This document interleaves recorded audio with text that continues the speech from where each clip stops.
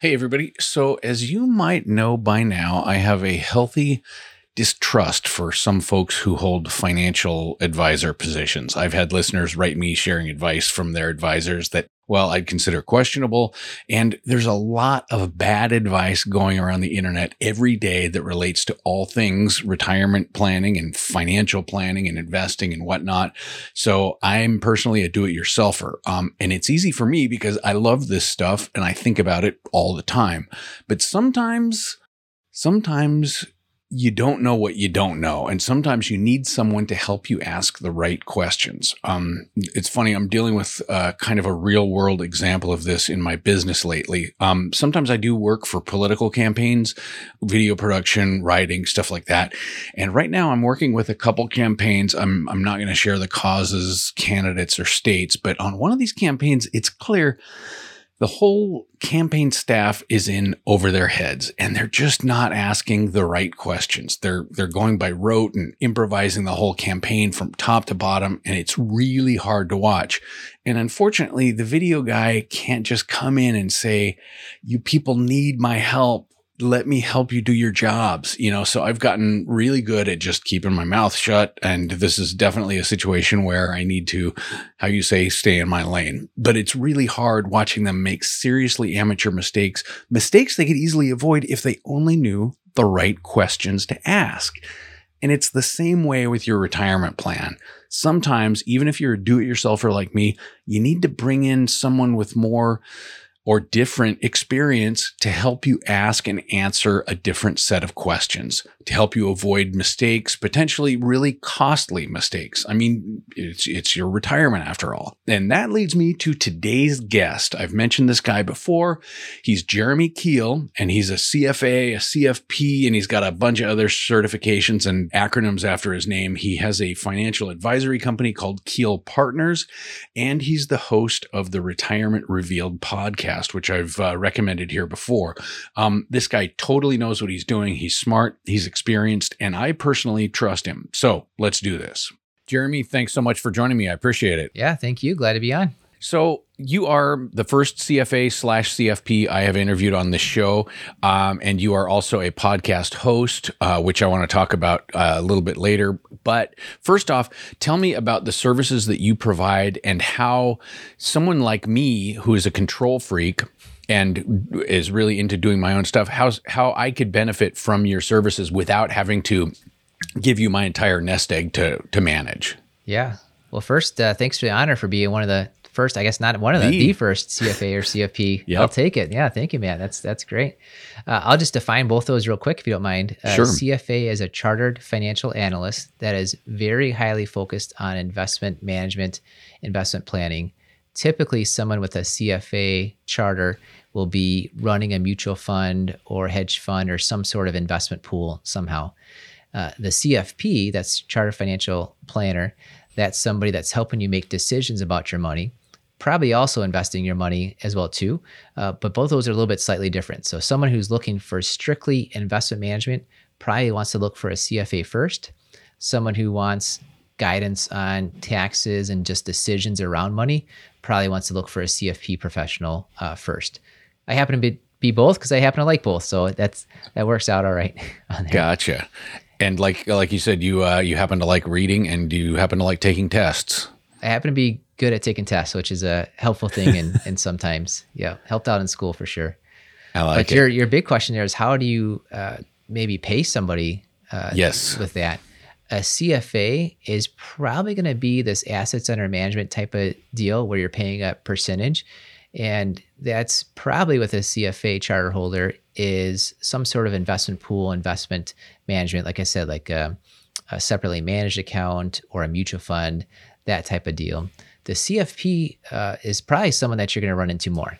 And that's somebody who is going to call themselves all kinds of different things, a financial advisor, wealth manager. There's so many different names for it. But if you're going to find somebody like that, you probably do want to find a CFP professional first because they ought to know a broad scope of a lot of different areas.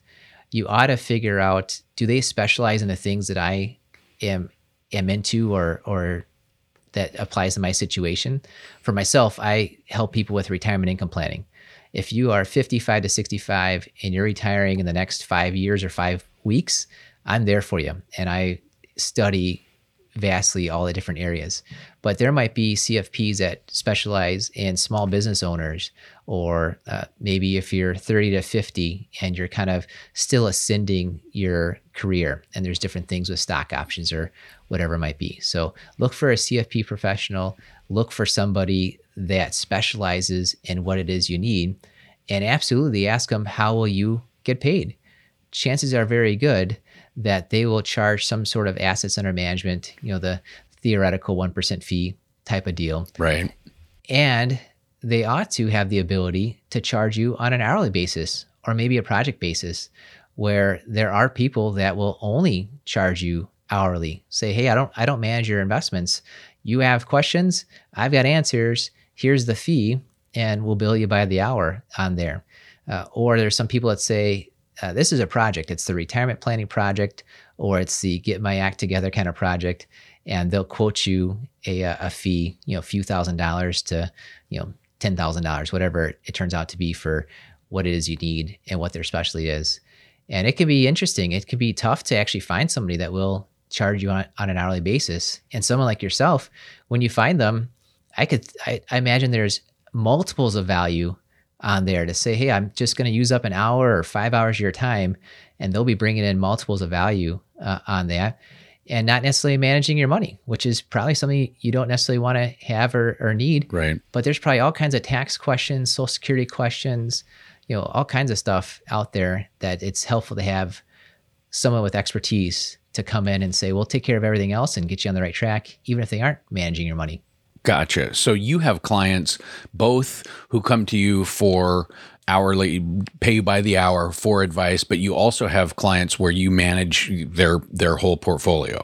Is that correct? Correct. Yeah. The vast majority of our clients say, I have a whole bunch of financial planning decisions, questions on a whole bunch of things, and I have this money. I don't want to deal with it. Can you help me out with it? And can you just take care of both of it all at once? That's about 90% of our clients. And then there's about 10% of our clients that come in and say, I manage the money myself, but oh my goodness, retirement, I've never done this before. Can you just help me through this? Or I've got a bunch of questions. I want to make sure I'm on the right track. Can I just pay you an hourly rate? And we say, yes. I mean, we're here to help people make great financial decisions. And I don't want my business model to get in the way of that. So we just try to make sure it's priced fairly either way. Gotcha. Awesome. And you also have a podcast, which is how I found you, or actually maybe how you found me. We found each other by listening to each other's podcasts. Exactly. And for the listeners, Jeremy gets A-list guests, in fact, some of whom I've poached, and he gives very practical advice.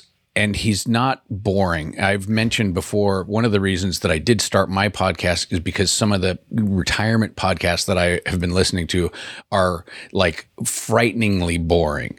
And I enjoy your show because A, you get good guests, and B, it's not boring. Also, you get in and out in a reasonable amount of time. So for those of you who don't like the 3-hour Joe Rogan-esque retirement podcast, Jeremy's podcast is called Retirement Revealed, and I highly recommend it. So yeah, appreciate that, man. The first thing that I think about when I think about retirement is not running out of money. Mm-hmm. Okay. And I think that's, people's main concern is, I don't want to be eating cat food when I hit, 84 years old. I don't know how long I'm going to live, but I need to make my money last. So you have what you call a 5-step retirement income plan, which is a very practical and actionable plan. And can you walk us through that? Yeah. I like how you said a big question is, will I run out of money? Right. And no matter how long I live, I'll tell you a bit of advice. You ought to look up how long you might live. It's not like you can ask for your death certificate today. You don't want to do that. Right. But there's a whole lot of probability calculators out there. And we have a lot of people that say, well, I don't know how long I'll live. Great. Let's just take a look at the probabilities. That's a huge key part, is figuring that part out of it. And if there's two of you, there's 2 factors that go into there. And let's take a look and figure that out. But right. The other part with investing is almost everyone believes the investments are the answer. Like, if I just have the right stock, if I just make the right amount of income from my investments, we'll be good to go. I have a belief that you cannot control the stock market. You can barely control your investments, but there's a whole lot of things that you can control. If you focus on the things you can control first, then make sure that you avoid mistakes in the areas that you can't control, like the stock market. You're going to come out ahead than if you have this belief that, oh my goodness, I can control my investments, and you ignore all these things like decisions on your Social Security, on your pension, on your taxes, on your health insurance. You can control so many of those. So that's what we're doing. We're trying to put things in the proper order, trying to make the biggest decisions first, and then move on down the line. I think there's a management speaker that says, do first things first. Yeah, it's very true. Like, take care of what's most important and then move on down the line. And investments get there, but they're actually towards the end in our book of business and how we go about doing things. Interesting. So where do investments lie on this continuum of your 5-step retirement income plan? Yeah, let me just go through the 5 steps and we'll get the answers. So the first step to figure out in retirement is, what is it you'll be spending in retirement? And most people think it's like, 70% or 80% of my income. I kind of don't care what your income is right now. I want to know what your spending is right now. And the first way to figure out your spending, probably the best way to figure out your spending before you retire, is take a look at your take-home pay. If you're getting a couple $1,000s every paycheck, a few $1,000s every month, $10,000 a month, whatever it is, if it shows up in your checking account, it's probably getting spent. And once you retire, every day is a Saturday, every day is a vacation day. You probably won't spend less unless you have to. And so step 1 is figure out, what is my take-home pay today? Because you want to replicate that if you can. If you can't replicate your take-home pay, you want to figure that out as soon as possible, because that'll help you decide, when should I retire? What might I need to cut back on? Things like that. So number 1, figure out what your take-home pay is. But with your take-home pay coming out of your paycheck, if you have a paycheck, or maybe a lot of your folks are self-employed, it's a matter of, what do you get after your taxes? What do you get after your healthcare costs? That's your take-home pay, which means when you're planning for retirement, take your take-home pay, add on your healthcare costs, add on your tax costs on top of it. And we like to have those 3 different line items, because then when you run into issues and you have too little income coming in and there's too much spending going on, you can figure out, is it because I'm spending too much in my own take-home pay? Is it because my healthcare costs are different than I planned for? Is it because my taxes are different than I planned for? And I also especially love having the taxes as a separate line item, because you have a lot more control over your taxes in retirement than you did beforehand. Now, a lot of self-employed and business owners thankfully have a lot of control over their taxes ahead of time. Right. Let's just assume you're a salary type of person. Like, the W-2 shows up, you put in your tax form, there's not too much you can do differently. You retire, you can choose, when do you start taking your Social Security? You can choose, do I take money out of my traditional account, or my Roth account, or my savings account, or my brokerage investment account? Those are 4 different accounts with 4 different tax things. You can choose to take money out in December, spend it in January. That's 2 different tax years. So we like to have this huge focus on, taxes are a line item that you have a lot of control over in retirement. And that's step 1, is figuring out what your spending might be in retirement. Love it. Step 2 is, what might you be making in retirement? Just because you stop working doesn't mean you stop making money. You have Social Security most likely yourself. If you're married, your spouse probably has Social Security. You might not be married now, but you might have been married at some point in time, which means you might have access to a ex-spouse benefit or a survivor benefit. There might be 2 different benefits that you need to plan for, even if you're single yourself. When you fill out your Social Security, basically after about 12 months, it's done. You're set for life. Like, you fill out your forms once, you're set for the next 20, 30 years. And so that's incredibly important. You can change your investments left and right, but Social Security. Let me stop you there. Sorry. So when you say you're set, what you're telling your audience here is that you can't change it. You can't go back. If you collect Social Security for 6 months, you can decide, oh, wait, I don't want to collect. I want to wait a couple more years, and you can pay that back. But what you're saying is, once you hit that 12-month threshold, that's finished. There's no changes. Correct? You got it. Yeah. Okay. The first 12 months, you get to do a redo. Right. You get that once in your lifetime. So you better get it right the first time. Gotcha. Okay. Makes sense. So that's your Social Security, making that great decision. And when you file, how you file could be tens of thousands or hundreds of thousands of a difference over your lifetime on there. You might have the same situation with your pension. There's still some people out there with pensions. We're in Milwaukee area, a lot of manufacturing type of firms, a lot of kind of old line type of companies that still have pensions. And again, the way you take your decision, do I take it at 55 or 65? Do I take a big lump sum dollar amount, or do I take that monthly annuity payout? That could be tens or hundreds of thousands of dollars of a difference. Where you sign the paper once, you're stuck for life. Right. You can change your investments every day if you want, multiple times a day if you want. You can't change these Social Security and pension decisions the way your investments are. So you got to figure that out and make a great decision ahead of time. So that's step 2, is figuring out how do you maximize what you're making in retirement from those lifetime type of income sources. Got it. We figured by that point in time, you need to spend some money. You're probably making some money. There's probably a difference there. You're not making as much as you want to spend. That's the whole reason you've been saving over your whole lifetime. Right. You need some money right now. You've been saving your whole lifetime for the future, for later. It's time to set some money up right now. And in our idea, where there's a lot more people that have the stocks and bonds and cash and things like that, if you need money next month or next year, you don't need to rely on the stock market. You probably shouldn't rely on the stock market for the money that you need next year. And I'm not going to tell you exactly the length of time that you ought to get some money out of the stock market for, but that's a big thing a financial advisor should be helping you out with, is how big of a buffer, how much of a length of time do you want to have your income set aside to use right now that has nothing to do with the stock market, that has nothing to do with dividends or if it goes up or down. That's focusing on kind of your safety, your short term, your income bucket type of money that's out of the market. That's the first 3 steps. Those are the 3 of the biggest decisions you can make. You have a whole bunch of control over that. Finally, we get to step 4, which is your investments, your growth investments that you do have some control over, but hardly much at all, right? The market goes up and down. Right. Thankfully, it goes up mostly, then it goes down.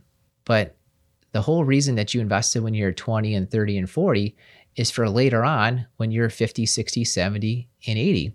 And a lot of people hit retirement and figure, I don't have a long term. Like, I'm retired. I need my money out of the market. And we would tell you, if you're 60 and you're retiring, think of the advice you'd give to your 30-year-old kid. You would tell that 30-year-old kid, you got 30 years, invest for the long run, go for growth, because you're not going to retire for 30 more years. When you're 60, you should be telling some of your money the exact same thing. Because if you're a couple especially, you just might have a 30-year retirement. Odds are it would be a 30-year retirement. So it's not all of your money. It's not none of your money. But for at least some of your money, you ought to be saying, invest for the long term. This is for later. Go for growth. And having that mix between the short-term now money and the long-term later money is highly important. That's one of the biggest decisions you get to have control over when you hit retirement. So that's step 4. That's where the investment decisions belong, which means there's one remaining decision for you, and that's related to your legacy. And I have 2 words related to that. It's your risk and what's remaining. There are risks to your retirement. You could set up this perfect retirement income plan and everything goes great, or maybe it doesn't. Sometimes you die too soon, and maybe that Social Security or that pension is not nearly as much for your surviving spouse. Sometimes you live too long and you planned for a 30-year retirement, but now it's been a 40-year retirement and you're running out of money. That's a risk too. Mm-hmm. Or your health is a big risk. And a lot of times, the older we get, the worse our health gets, which means the higher our healthcare costs are. So planning for those 3 big risks is a big part of your legacy. It affects you. It affects your spouse if you're married. It probably even affects what's remaining. Because, hey, if you have a great retirement, you got all the income that you wanted, hopefully there's some money remaining that's left over. And how you go about your estate strategies of what's the taxes look like for your kids, what does the legal situation look like for your kids, do I have all the documents in place or all the accounts set up the right way? That's the 5th step. We like to get there after we make sure that you're okay, that you're going to be okay in all the good situations. Then let's take a look at what the bad situations might be to make sure you're going to do all right there. And let's see what's remaining and how's that going to look tax-wise to your kids or charities, however you want to have it set up. Gotcha. So there you go. 5-step retirement income plan right there for you. It's a lot to think about. It's a lot for us civilians to consider as we approach that age. Well, I had somebody just about an hour ago. I was on the call with him. He said, "Well, I have all these questions because I've never retired before." That's usually true, Right? And thankfully for us, and hopefully other people like us, we've basically retired hundreds of times because we've walked people through the pension paperwork. We've walked people through the Social Security paperwork, signing up for Medicare, taking money from your 401k. How much is the right amount? All kinds of things like that. We get to do that. It's almost like we're retiring, twice a month, and most people get to do it once in their lifetime. Exactly. Okay. Well, one question for you. Back on step 4, you talk about kind of your having that long-term plan to grow your money, but also having enough, for the short term, so that you're not going to kind of screw yourself if there's a correction. You don't have all your money in the stock market. A lot of us think about our nest eggs, and we think about it as one big discrete pile. And, Yes. It may be diversified, quote unquote, in stocks, bonds, mutual funds, whatever, but it's this one pile. And then I will just kind of take from it willy-nilly as I need when I retire. Mm-hmm. What scared me and what really got me started down my own personal path towards real estate and whatnot was 2008 and the great financial crisis, and how my stock holdings took quite a drop during that. You're not alone. Yeah, I know. So that's my question for you: is for your clients who I think to myself, what if I had $1 million and I was going to use the 4% rule, and I had to plan to take $40,000 a year starting in 2009 or 2010. I don't remember when exactly the bottom hit, but if I had that $1 million and that $1 million turned into $650,000 in that collapse, and then all of a sudden my $40,000 just dropped down to like less than 30. So what did your clients do? What did people do in response to that? Did they just work longer? Did they just lower their standard of living? I mean, how did people deal with that who weren't adequately prepared? Yeah, I think a lot of people, if they were working, they just chose to work longer. Right. Because a lot of people take a look at it like it's just a completely different situation where I'm working, so I'm invested for the long run. I see this all the time. People are working and they've got 80%, 90%, 100% in the stock market. And maybe that's the correct amount, but they're planning on like the day I hit retirement, let me drop it to 50%, 40%, 30%. And it's not like a flip a switch. You have to wait till the day you hit retirement to flip down your risk. There. You got to be preparing for this ahead of time. So somebody back then, somebody now, if you're thinking you're going to retire in the next, let's call it 5 years, start looking forward and saying, the money that I'm planning on taking out a certain number of years from now ought to be out of the stock market. And I don't know what the exact number is. It's going to be different for everybody. Sure. But think about your emergency fund right now. You've probably got money in the savings account, and you're thinking, typically it says, have like 3 to 6 months of emergency fund type of money. That's what you'll read all the time. Right. When you're not working, I like to replace the word months with years. Okay. Think of the amount of years you want to have in your emergency account. And it's not like, I'm going to use round numbers. It's not like I make $100,000 a year. I need $100,000 a year. Let's have 5 years worth. I mean, that's $500,000. That's a lot of money to have in the bank, let's say. Yeah. But it's if you want $100,000 a year and your make money, your Social Security and your pensions and stuff is 60, well, the amount you need from your investment account is actually 40. And think of the amount of withdrawals, the amount of money you have to take out of your investments, and times that by the amount of length of time you want to have for a buffer. So maybe it is 5 years you want as a buffer, and you need $40,000 a year out of your $1 million in the 4% rule. Well, maybe you ought to have $200,000, if that's what you decide your buffer is on there, set aside out of the stock market.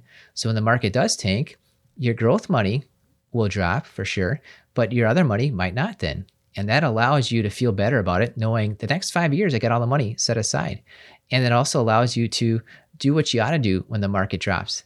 Allow it to rebalance, allow it to come back up. If all your money is just in that 80% stocks or whatever you have set up, and you look at it like it's one pot of money, when you see the entire pot of money drop, you might freak out and do some bad things to your portfolio. So looking at that's why we like to put it out into two different areas. What do you need right now? And if what you need right now isn't really in danger, then the money you need for later, you can do the later things with it, which is letting it rebalance, letting it come back. And whether that number is, 3 years or 5 years or 7 years or 10 years or 1 year, whatever it is, it's going to be based on what else is going on with your Social Security, with your pension. When do you need for working your real estate investments? I mean, there's all kinds of factors that come into there, and how much risk you want to take with that. Right. That's why this is a process to go through and make decisions along the way that inform the next decision. And you can't really decide how much you need out of the market and how much should stay in the market until you know when do you plan on working, until how much money do you plan on taking out, and what are those incomes coming in from things that have nothing to do with the stock market, like Social Security or pensions. Okay, that's the end of part 1 of my interview with Jeremy. I'll have part 2 for you in an upcoming episode.